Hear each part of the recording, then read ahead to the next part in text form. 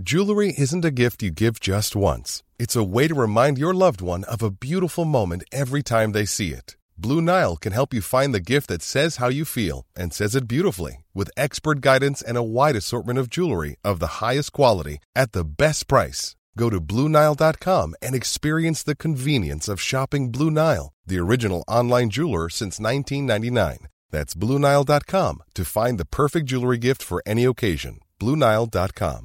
Ever catch yourself eating the same flavorless dinner 3 days in a row? Dreaming of something better? Well, HelloFresh is your guilt-free dream come true, baby. It's me, Keke Palmer. Let's wake up those taste buds with hot, juicy pecan-crusted chicken or garlic butter shrimp scampi. Hello Fresh. Stop dreaming of all the delicious possibilities and dig in at HelloFresh.com. Let's get this dinner party started.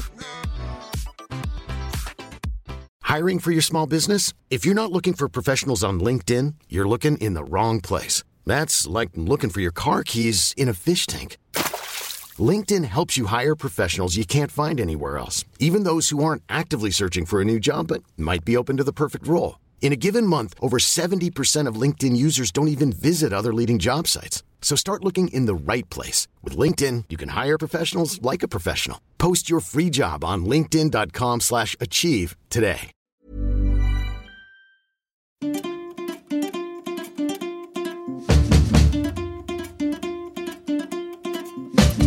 Då hälsar vi välkomna till ronden avsnitt 52 med mig Christian Unge, Anders Tärnak och Mary Talmin. Härligt, trevligt. Hej. Hej. Anders. Kort, ja? Det är inte avsnitt 42. Det är avsnitt 52. 52. Oj. 52. Jag ligger 10 avsnitt fel. Inte bra. Anders, vakna. Hörru, nu ska du berätta för nytillkomna lyssnare, var kan man få tag i oss, höra oss? iTunes, vet vi? iTunes kan man hittas på. Vi finns också på Android. Oj, just det. Där är jag lite sämre på hur man hittar podcast faktiskt. Ja. Och man kan mejla till rondenpodcast@gmail.com. Och vi twittrar lite oregelbundet, men ändå. Och ibland lägger Märit upp en Instagram-bild. Det har aldrig hänt. Nej, det har aldrig hänt. Men vi får våra infall. I teorin. Men mejla är kul. Hur är läget? Jo, jag tycker det känns bra. Jag är lite förkyld, men annars inget att klaga på. Jag med. Märit? Jag har inget att klaga på. Nej, jag är inte förkyld. Perfekt. Jag är lite förkyld, men framförallt har jag en glasbubbla sådär klock runt huvudet. Jaha. Jag har kört en detox. Därför jag sitter och smuttar på te här nu. I fredags, vad är det idag? Onsdag. I fredags så var jag uppe i cirkus 9 koppar kaffe om dagen. Och då pratade vi stora koppar. Och så kände jag bara att nej, men det här håller inte. För jag kände mig uppstressad. Det var en jobbig vecka. Jag hade ont i magen. Så jag detoxade på lördagen rakt av. Nej, men det är ju typ 9 koppar kaffe som behövs för att vi ska ha alla de här hälsosamma effekterna. Du vet, skydda mot Alzheimer, minska risken för cancer. Du har precis gjort världens jävla tabbe. Det där är det sista du ska detoxa dig för. Jag vet, jag kommer få Alzheimer och cancer och alltihopa. Men jag kände bara sådär i magen särskilt, sa ifrån. Och hur mår du nu då? Bra? Nej, men alltså jag mådde så dåligt i helgen. Ja. Jag hade en huvudvärk som ett spjut som inte gav vika på vare sig Ipren eller Alvedon. Jag var nedstämd. Men kände mig riktigt låg. Men du har ökat risken för cancer och Alzheimer och mått skitdåligt. Ja. Syfte? Nej, men jag bara kände, för du vet, intuitivt, jag måste detoxa. Jag förstår att det var värdelöst, man ska liksom, i sådana fall trappa ut det hela en kopp om dagen. Men jag var bara tvungen. Har det gått över nu eller? Alltså det börjar klinga av nu.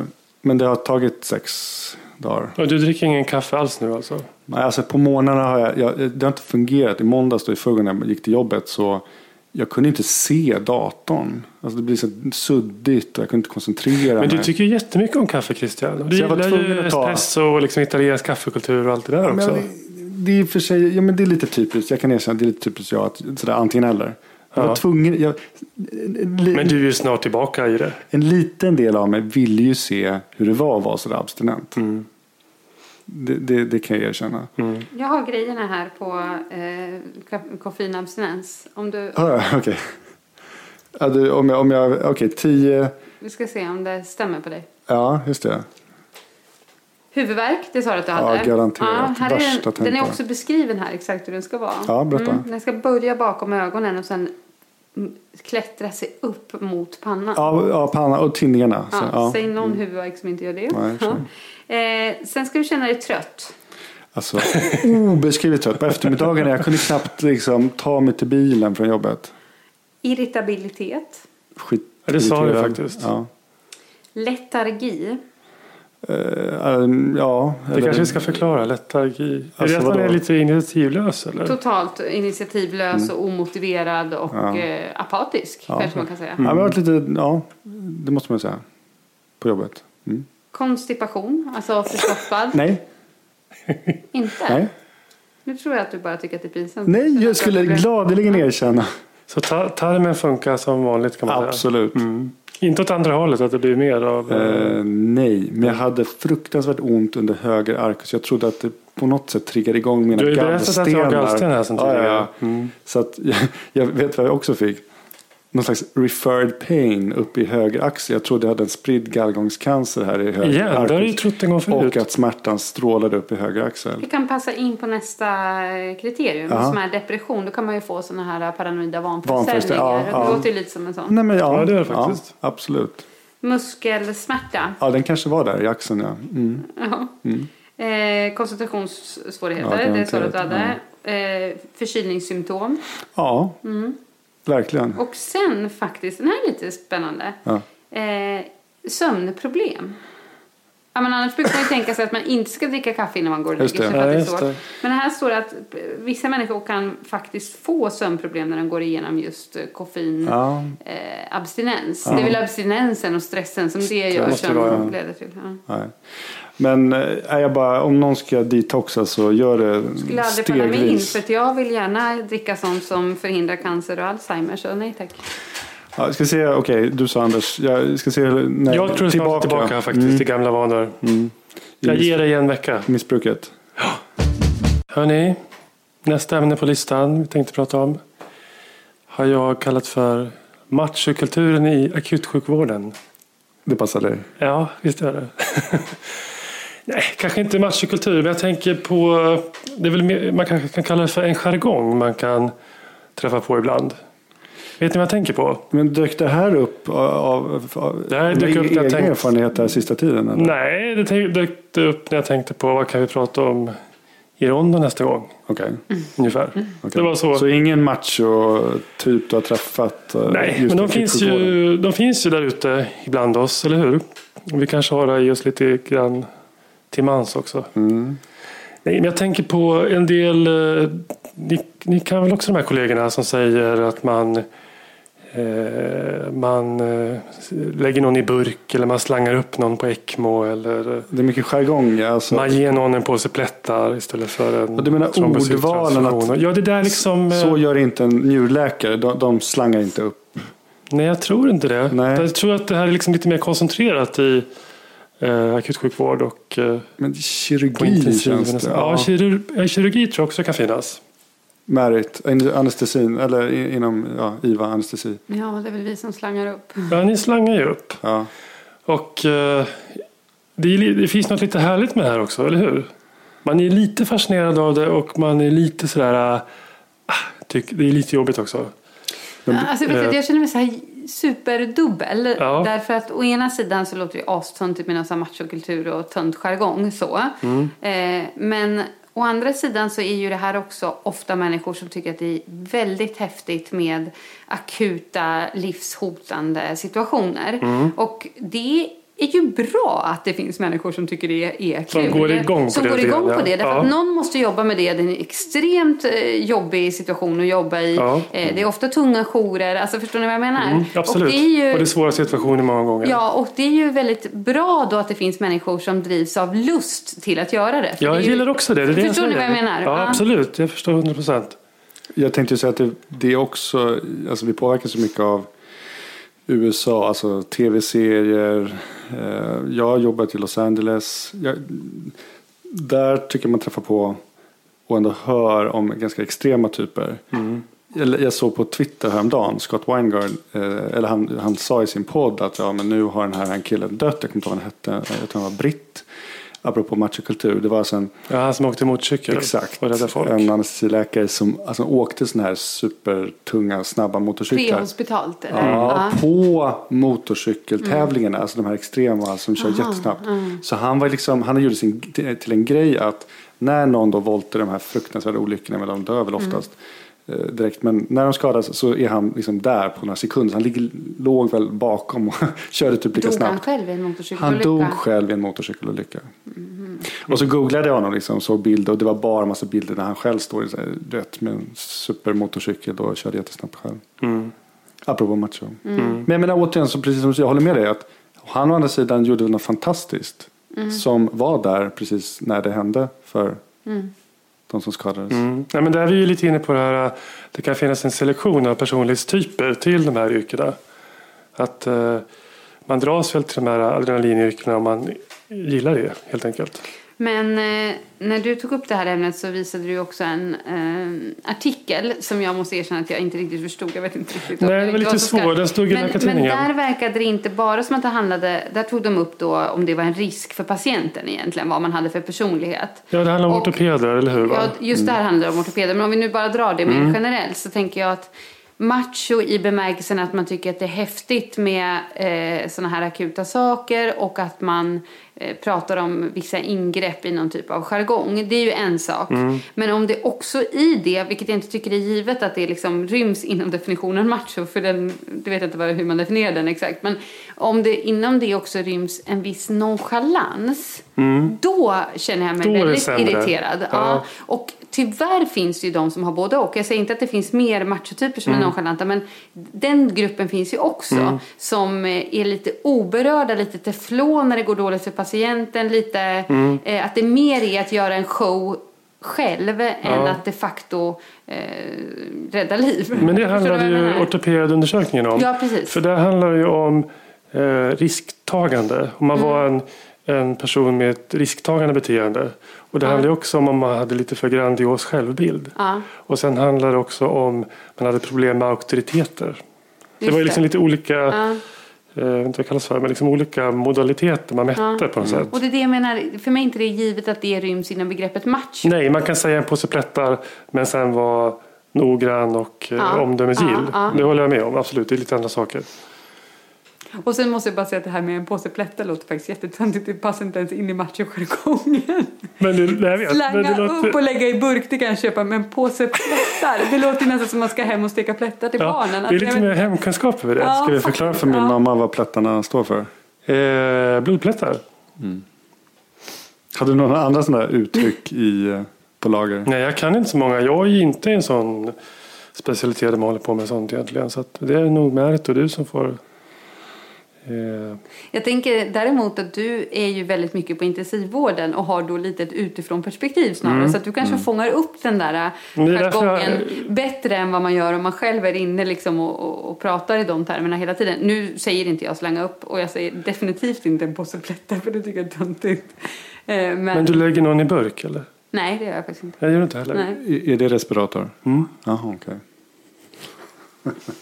Du då Christian, hade du några... Nej, men jag som du kan bjuda på? Jag har faktiskt inte riktigt tänkt på det här. Men du, apropå, det var en Läkartidningen-artikel som du sa om ortopeder. Ja. Och så hade de fått, och det farligaste där var något med handledning av ST-läkare. Alltså det var en riskfaktor för att ha de här negativa modaliteterna som han sa, om jag förstod det rätt. Ja, det tycker jag var jätteintressant. De samvarierade ganska mycket. Ja, men det tycker jag är superkonstigt. Jag tänker liksom att de som tar på sig utbildningsansvar, lite pedagogiskt lagda, att det är de som inte är slarviga nonchalanta. Jag vet inte, för mig var inte det en given koppling, eller? Nej, jag håller med dig. Jag tyckte det var en ganska bra grej som någon hade kommenterat den där texten om också. Och det var det här med liksom innovation och liksom experimentell kirurgi och att ta sig framåt i kirurgin. Alltså där krävs det ju kanske lite personer som... Risktagande. Ja, det krävs lite risktagare, de som går utanför ramarna, de som vågar någonting. Eller hur? Så egenskaper som man kanske egentligen i varje fall behöver kontrollera då, för de är inte alltid bra. Men de behövs ju också på något sätt. Men är det inte så här att egentligen så är alla personligheter, oavsett om de är önskvärda eller inte, det kommer alltid att finnas av alla personligheter inom sjukvården, inom olika specialiteter. Och det går liksom inte att på något vis sortera ut att typ så här, du verkar vara för macho och du är inte välkommen här. Alltså det funkar ju inte riktigt så.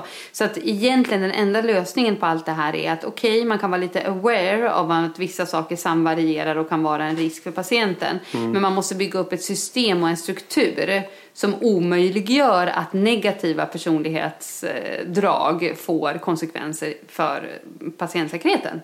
Är det inte bara så? Jo, du menar olika säkerhetsnät och checklistor och sådana här grejer. Ja, liksom. Jag vet inte exakt hur, men till exempel det här med risktagande kirurgi. Man kanske, om det är någon typ av experimentell kirurgi, kanske det ska vara 2 oberoende parter som fattar beslut om att det finns en operationsindikation. Det här vet jag, men du förstår vad jag menar. Det går säkert att bygga upp system för att en enskild individ inte ska ha total impact på ett ställe eller en behandlingsform eller vad det nu är. Det var 2 delar av den där. Det var 2 artiklar eller 2 studier du refererade till. För den andra var att deras riskbeteenden samvarierade eller var associerat med 20% av återinläggningar. Någonting. Nej, men de visade att det inte är bra att vara allt för risktagande ortoped. Nej. Utan det betyder negativ kvalitet på slutet. Det var ju det som var själva budskapet.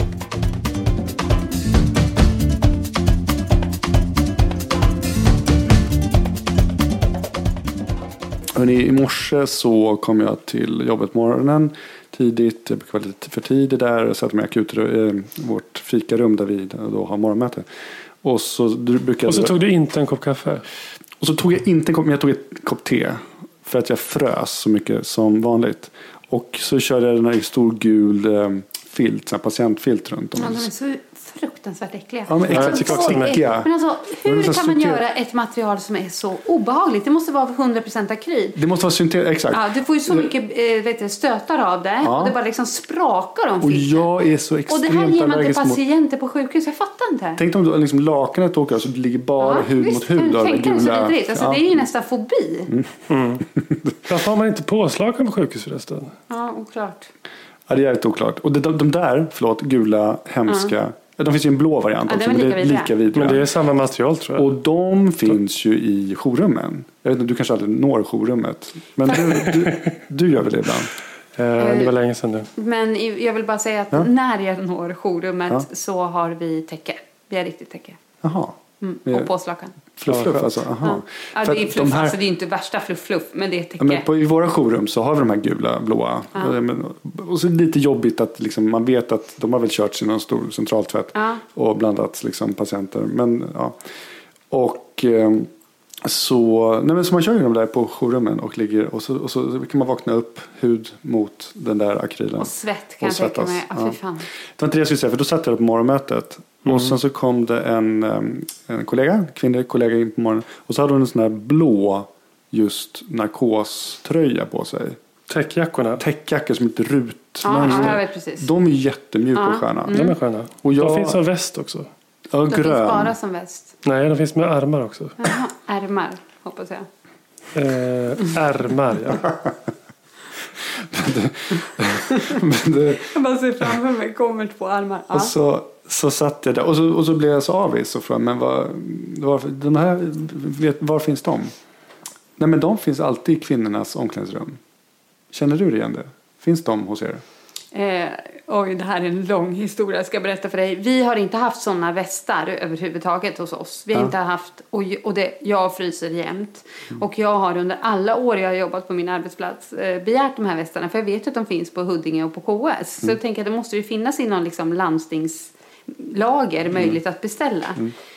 Men det har liksom inte gått eller har inte gjorts, jag vet inte. Och sen till slut, på grund av att jag hela tiden bröt mot klädreglerna inne på operation och gick med långa ärmar under bussarrongen, så hjälpte operationssköterskan mig att beställa västar specifikt till mig. Till dig? Ja. Och då kom det 10 stycken sådana till mig. Speciallevererade som jag fick gå och hämta ut då på operation. Men i samma veva så blev det ju, alla ville ju ha sådana här västar. Så då beställdes det för hela kliniken. Och då ligger det där alla kläder ligger, det vill säga för både män och kvinnor. Gör det för både män? Aha. Vi har ett centralt ställe där vi hämtar på. Ett omklädningsrum. Men för du nämnde någon artikel. Det var ju inte så länge sedan som det refereras. Jag tror kanske stod i Nature först. Det här med att män och kvinnor trivs i olika rumstemperatur. Där många kvinnor ofta fryser, tycker det är för kallt på jobbet. Och, mer än männen? Ja, mer än männen tydligen. Okay. Och då stod det just att rumstemperaturen är liksom utformad för att en normalviktig man ska tycka att det är lagom. 70 kilos 25-åring. Ja, precis. Och då har man som man då lite mer muskelmassa och en högre liksom basal ämnesomsättning så att man får upp lite mer värme i sig själv. Förstod jag så. Man skapar mer värme. Medan kvinnor då ofta är väger lite mindre och kanske har lite mer fett i kroppssammansättningen och vill då gärna ha lite varmare i rummet. Ja, just det. Och det här var ju någon amerikansk artikel så att 70 grader Fahrenheit ungefär 21 grader sa vi va? Ja. Det var vad man liksom rekommenderar i. Och det är standard på något sätt i Amerika? Ja, det verkar vara så. Medan i den här studien eller undersökningen hur det var, där refereras det som att kvinnor trivs bättre i 75 grader Fahrenheit. Nästan 24 grader. Ja, 23,5. Alltså det är ju 3 graders skillnad nästan. Ja, det är det. Och jag är på en arbetsplats där man märker tydligt att det är kallt på måndagar. Alltså under helgen så drar de ner på värmen på Folkhälsomyndigheten för att spara lite energi tror jag. Du tror det? Seriöst? Jag tror det. Och det är inte det att sen kommer alla människor med sin kroppsvärme och ja, men så kan det vara också att det är tomt i lokalerna 2 dygn och så blir det ingen värme av kropparna. Ja, så kan det kanske vara. Friktionen mot fötterna. Men jag undrar verkligen, är det verkligen 21 grader på sjukhus? Det är ännu kallare tänker du? Alltså jag tycker att det är så. Det varierar ju från rum till rum tänkte jag säga. Ja, alltså på operationer är det ju definitivt kallare. Och där är det ju också ett problem att det ska ju vara. Ska det inte vara kallt med mycket luftväxlingar? Ja, men dels har det att göra med ventilation och sånt. Men jag tänkte så det har ju med luft. Men inte bara, det har också att göra. Jag tänkte ortopeden står med röntgentätt förkläde. Ja, och sen på det den här väldigt täta operationsrocken. Som, det är den enda som ger mig lite värme. Då mår jag bra när jag får på med den. Men det är bara ortopederna som just har den? Ja, men till exempel. Jag bara tar som exempel. Där står de och opererar rakt under en operationslampa som dessutom alltså äter mycket värme.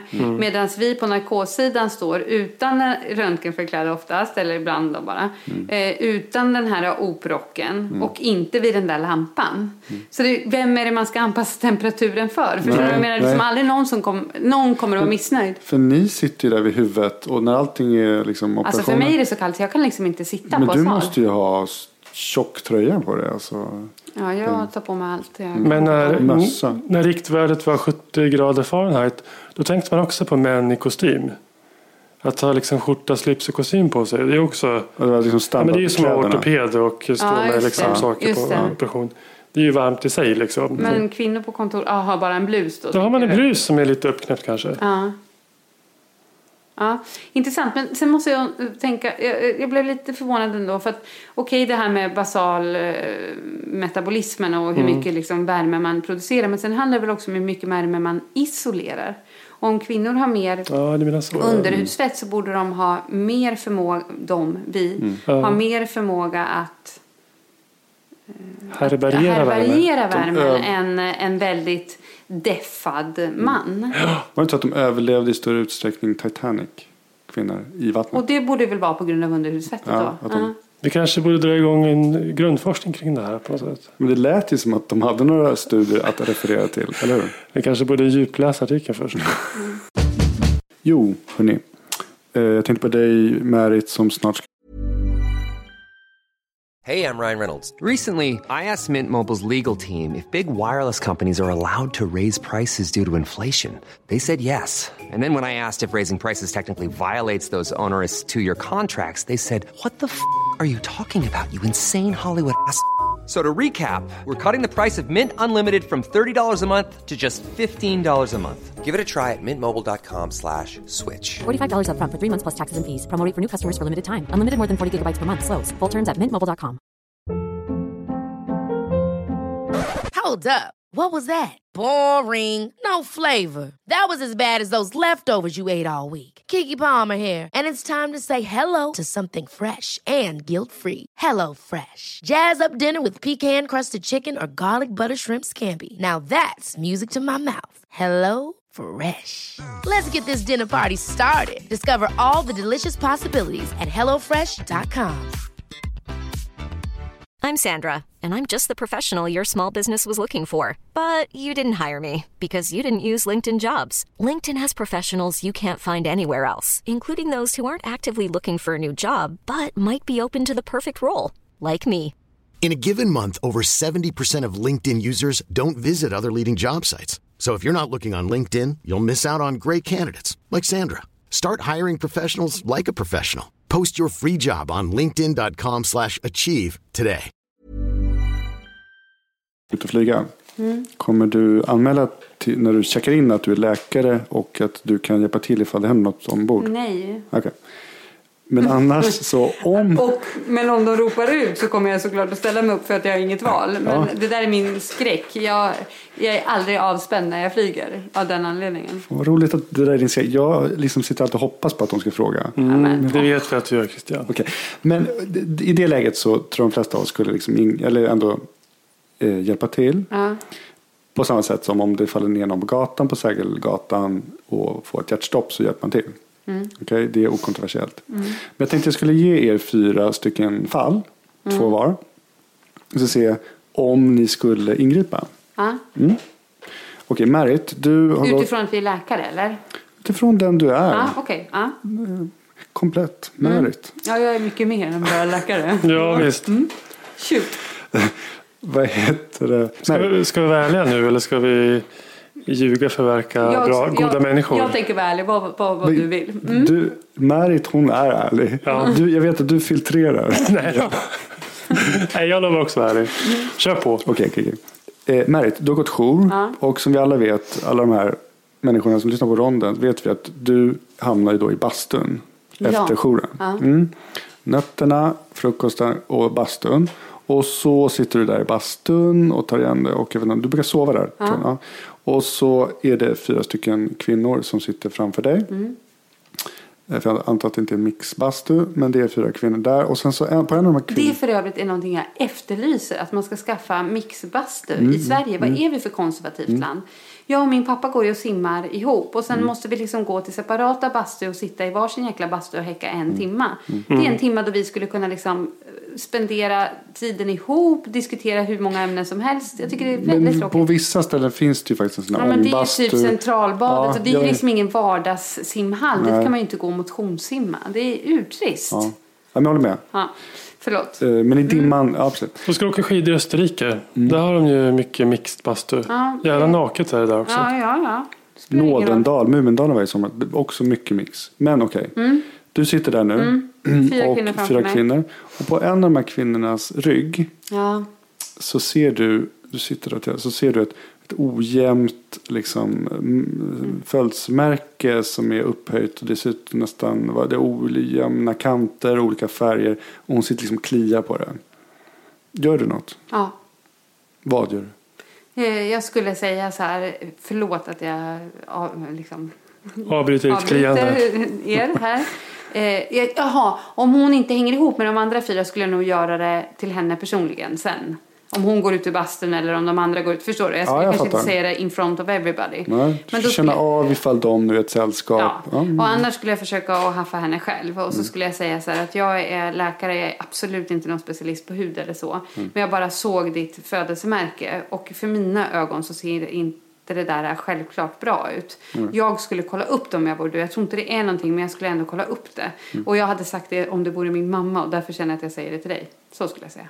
Och du säger så till henne att hade det varit min mamma så men det är en bra. Det är rätt fint tycker jag också.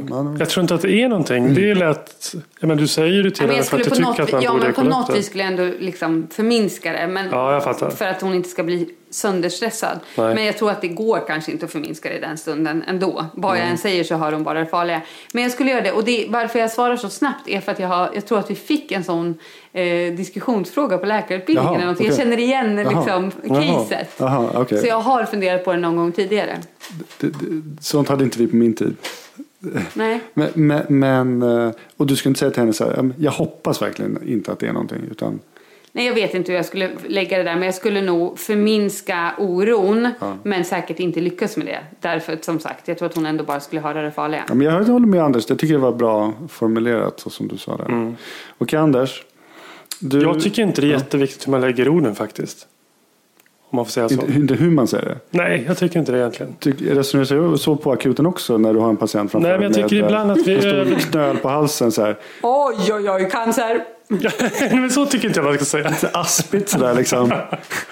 Nej, men det jag menar är, ibland tror jag vi funderar liksom 1 varv och 2 varv och liksom 22 varv på hur orden kommer ut. Liksom. Men jag försöker vad du säger. Om det är så att vi funderar så mycket så att vi inte ens säger något. Nej. Då har vi ju liksom förlorat mycket mer än om vi säger det på ett lite klantigt sätt. Ja, jag tycker också det.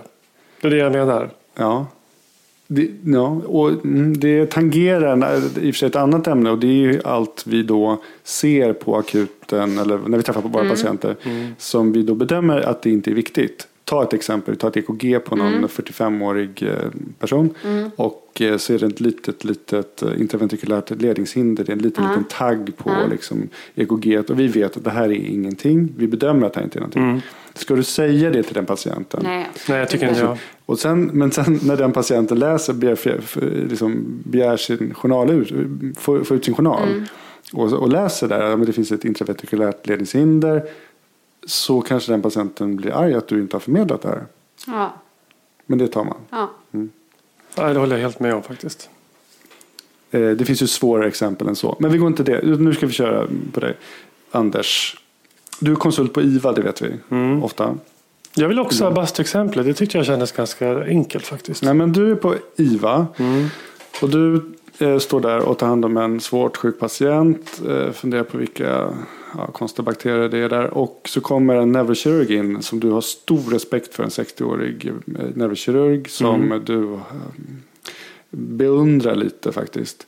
Och sen så står hen och tittar på den här patienten. Ni står och tittar på den här patienten tillsammans. Och så ser du på halsen att du tycker det ser ut som att den här neurokirurgen har en fästing på halsen. Okej. Det kryper lite grann på hans hals helt enkelt. Nej, den är fastbiten. Den är fastbiten. Det är en fästing. Ja, den har satt sig där. Du tror det. Du är inte alls säker. För du står där på... Du svettas lite eftersom du har så stor respekt för den här neurokirurgen i grund och botten. Okej. Lite rädd. Jag är lite rädd också? Ja, för henne. Okej. Vad gör du?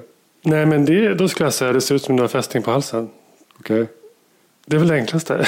Skulle du ta bort den? Erbjuder du att ta bort den? Nej, men jag skulle säga du har något på halsen och undrar om det är en fästing. Att man får titta lite på det. Kort och gott. Och då säger han så här, nej, det är en polmask. Jaha, är det det? Oj då. Okej, men det såg ut som en fästing från mitt håll, skulle jag säga då. Det där har jag haft i 35 år. Ja, den här sitter jämt där. Nej, då hade jag gjort bort mig för sig. Det är ju sant. Men...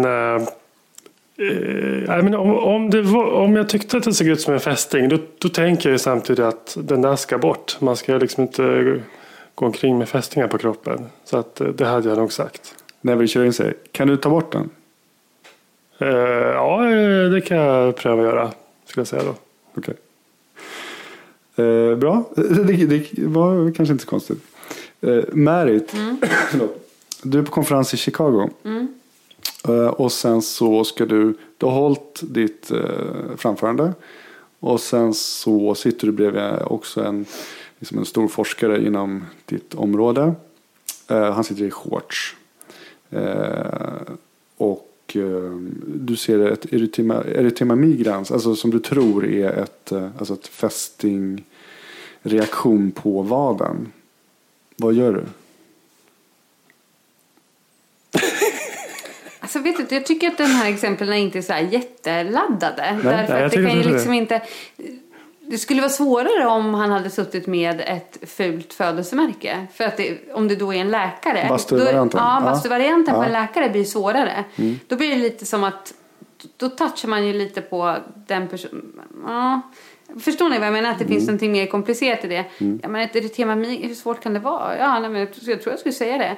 Alltså jag är generellt för, jag hoppas att jag verkligen lever efter den här devisen, men generellt för att man säger saker och ting. Alltså det är fruktansvärt, det har hänt mig flera gånger att jag kommer hem och har en stor snorkråka till exempel i näsan. Men undrar så här, hur länge har jag haft den? Och alla människor jag har träffat som har sett den men inte sagt något. Det är fruktansvärt. Nej, men det viktiga är då tänker man, man hade tagit det mycket bättre om någon sa så här, du märker du har lite snor i näsan. Och så hade jag inte behövt göra bort mig för 25 personer till. Nej, men man ska säga det snabbt när man träffar dig. Inte hålla på och själv dra sig över näsan för att typ ge lite så här mellan rader. Men så håller ju folk på. Det är helt fruktansvärt, det går ju inte att tyda. Rakt ut, säg vad det är. Men ditt festexempel som du sa till mig. Ja, för jag måste för jag tror att för dig kanske är så självklart. Men jag tror inte alls att det är det för alla. Nej, men jag tänkte om du skulle komplicera ett fästingexempel till mig. Nu sa du att det satt vad som såg ut som en fästing på halsen på den här 60-åringen som jag hade stor respekt för. Säg att den hade krypit lite grann på bussarongen och in här liksom i urringen och en bit neråt. Men då är det ju på direkt, nu skulle du väl vara där och ta bort den. Det är ju liksom innan för då blir det så här, bitit. Du har någonting här innanför. Det blir lite mer komplicerat om man hade tvunget att vänta, vadå? Vad menar du? Ja. Men ja. Men ni är nog ganska raka typer. Jag vet inte själv hur jag skulle förhålla mig i de där situationerna. Men jag har en sista till dig. Den kanske är helt okomplicerad för dig, Anders. Det är väldigt trångt på tunnelbanan och du står där på morgonen. Och du står väldigt tätt in på en 35-årig kvinna. Står där med sina 2 barn. Och så ser du rakt in i hennes öra. Och det är extremt ilsket, rött, fnasigt. Jag är ganska lång, så jag måste vara en rätt lång person. Ja, för att jag tror faktiskt att du verkar ju vara så besatt av öron. Så det är mycket möjligt att du liksom faktiskt knäböjer lite för att just få insyn i folks öron. Det skulle inte förvåna mig. Nej. Jag har ju liksom inte en fetisch för öron. Så långt kan jag väl inte gå. Det eller hur? Jag har också känt att... Ja, men fortsätt. Det är någon som har en ilsken extern otit, det är det du säger? Ja, den är liksom... Det är ett rött öra. Ja, men hon ser... Ja, exakt. Men hon är opåverkad av sitt röda öra. Kanske står där. Men hon har ett rött öra på sig. Ja, men det ser väldigt obehandlat ut. Ja. Nej, jag hade inte... Gör du något? Nej, inte någonting hade jag gjort. Varför? Nej, men vad ska jag göra? Alltså, det är ju liksom uppenbart på något sätt att ditt öra ser inte ut som det ska. Och det tror jag hon förstår också liksom. Ja. Och hon kanske är på väg någonstans eller hon har precis varit hos någon doktor och... Jag menar, vad som helst kan ju... Du erbjuder inte någonting? Nej, jag gör inte det. Ta fram Lucette-blocket.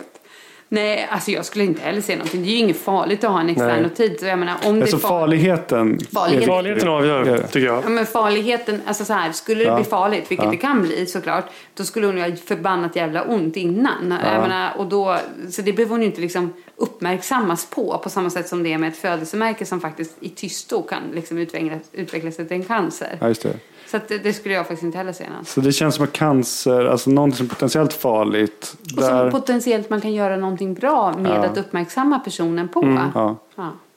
Förutom att det kliar då i Anders fingrar, att ändå titta lite i det örat. Men det gör det ju för honom hela tiden, på alla öron. Men det beror på T-banan. Någon gång har man ju tänkt, någon som hostar sådär enormt, har jag tänkt ibland att jag borde erbjuda en snabb läkartid hos mig själv eller... Något recept, något starkt hostdämpande. Ja, just det. Men det har bara stannat vid fantasier.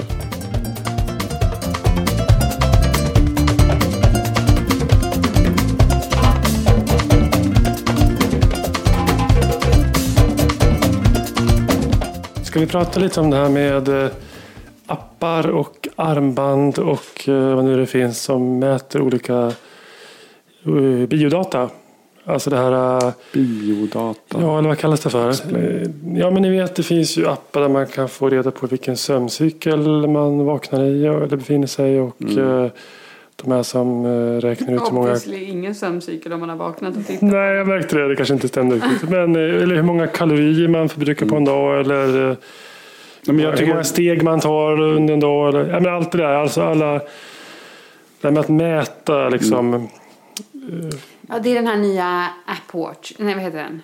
Apple Watch. Jag har en väldigt rolig heart rate som är väldigt kul. Vad är den? Det är lite beroendeframkallande. Man sitter och tar sin puls hela tiden med den här. Ja, du menar man trycker med tummen och hade ju ett sätt att mäta hjärtfrekvensen bara sådär. Ja. Men vad tror ni? Blir man liksom en lyckligare människa av att samla egna data om kroppen och analysera det på något sätt? Eller? Frågan är om man blir lyckligare. Alltså, jag är mer fascinerad över den trenden att det verkar finnas en stor efterfrågan uppenbarligen. För det kan inte bara vara att utbudet ökar. Någonstans måste ju folk använda dem uppenbarligen. Ja, men alltså så enkelt funkar väl inte marknaden. Det finns ju väldigt mycket skapad efterfrågan. Eller hur? Från företag som vill sälja in grejer och skapar en efterfrågan. Ja, men uppenbarligen så jag håller med Anders. Någonstans är folk intresserade av det. Ingen av oss är jätteintresserad, märker man ju, eller hur? Vi kan ju knappt... vet ju knappt hur sånt här går till, men... Nej, jag har liksom inga sådana vänner som håller på. Nej, inte jag heller tror jag. Jo, men vänta, inte du du är träningsfreak. Jo, men det håller tycker jag är en annan sak. Och liksom alla som håller på med konditionsidrott tycker jag om GPS-klockor och tidtagning. Ja, men det är lite samma andagsbarn. Jo, det är lite samma. Att ha koll på sina prestationer. Ja. Det vill säga, jo, det koll på sin kropp. Men tror att det är det man gör också i vardagen? Jag tycker att det är lite samma sak, men det kanske inte är. Men för mig blir det lite som att det förtar lite att bara vara. Framförallt tycker jag att det är så med mig och löpning när man joggar. Om jag liksom skulle mäta och hela tiden veta om jag springer snabbare idag eller långsammare idag än igår, då skulle det liksom hela tiden bli en prestation istället för att det nu är bara meditativt avkoppling det kan jag köpa. Och då tänker jag att när man har nog lite meditativt och avkoppling i sitt liv och skulle man då helt plötsligt börja mäta allt, då, jag ser att det finns en extrem stress i det. Jag är inte säker på att människor mår bra av att veta massor med grejer. Det finns också massor med, det finns en enorm vad ska jag säga, normal variabilitet i alla såna här biodata. Eller hur? Pulsen går ju upp och ner och blodtrycket gör det, och hur snabbt man springer en dag varierar med dagen efter, fast det inte finns någon yttre faktor som kan förklara det riktigt. Eller hur? Så är det ju. Och det är ju inte säkert att man kan acceptera, och då ska man hela tiden hålla på och leta orsaker och fel och lösningar. Förstår ni vad jag menar? Att det blir något konstruerat kring det här att bara leva. Låter jag skitkonservativ nu, eller? Nej, bara intuitivt låter det bra, det du säger. Jag håller med. Men jag försöker framkalla den där känslan av att... jag vet inte riktigt hur folk... som sagt, jag känner ingen riktigt som är en sån här pryl... Vi kanske kan ta hjälp av Ronnes lyssnare. Om det är någon som håller på med sånt här, kanske de kan... Jag hörde någon diskussion också. Mejla oss och bara berätta lite vad det går ut på.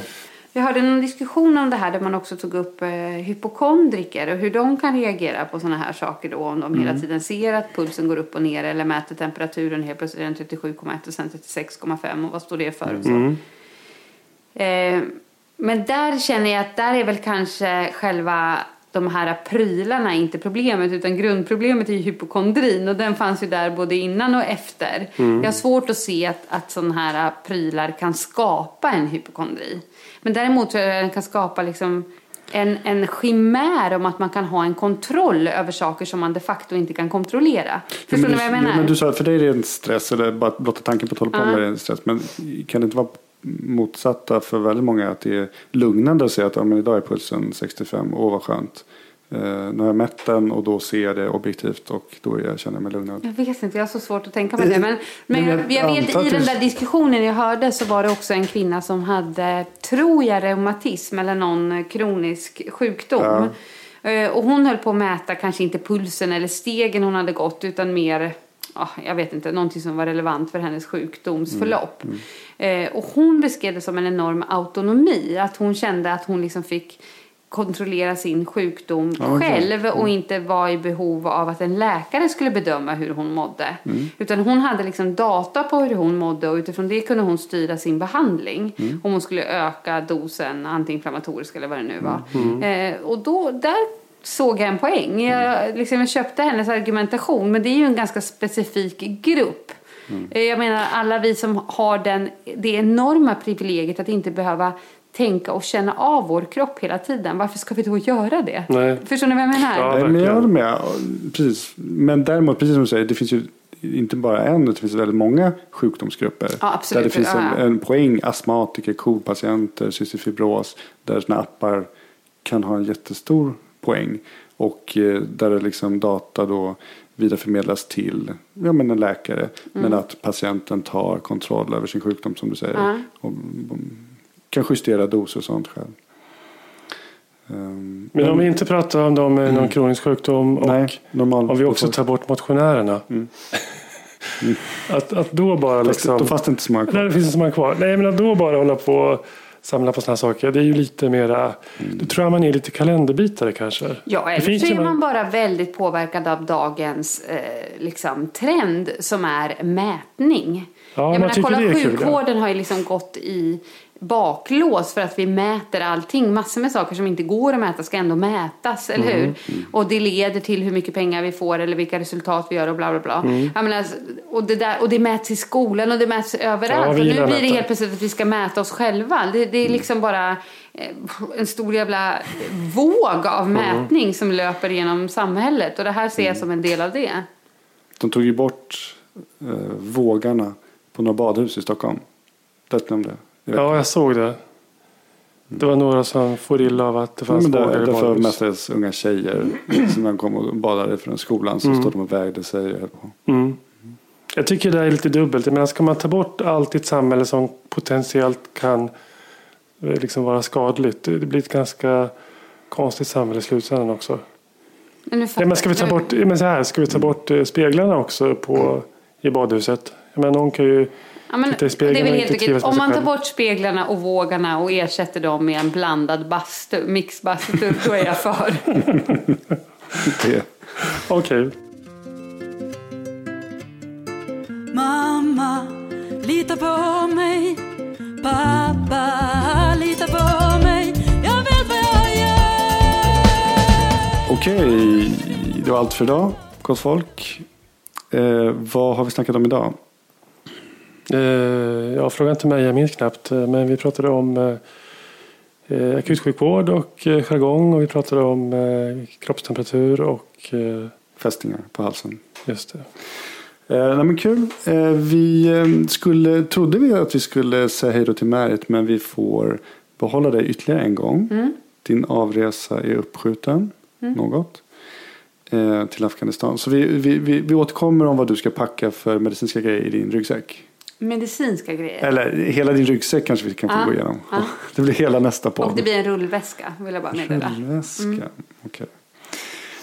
okej, så vi kör lite Märit Take Off nästa gång. Annars tycker jag vi ska säga Shana Tova. Det är judiska högtider nu. Det är judiska nyåret och Yom Kippur nästa vecka. Det är nu man ska liksom sitta och kontemplera den här veckan här över vad man har gjort fel och mindre bra och sådär. Märit. Ska man göra det live eller? Nej. Kan vi inte få lite tänketid på? Då ska jag kontemplera fram till Yom Kippur, försoningsdagen nästa vecka. Ja. Okay. Vi gör det var och en på vår kammare liksom. Ja, det kan man göra. Så ses vi om 2 veckor. Ha det bra. Okej. Hej.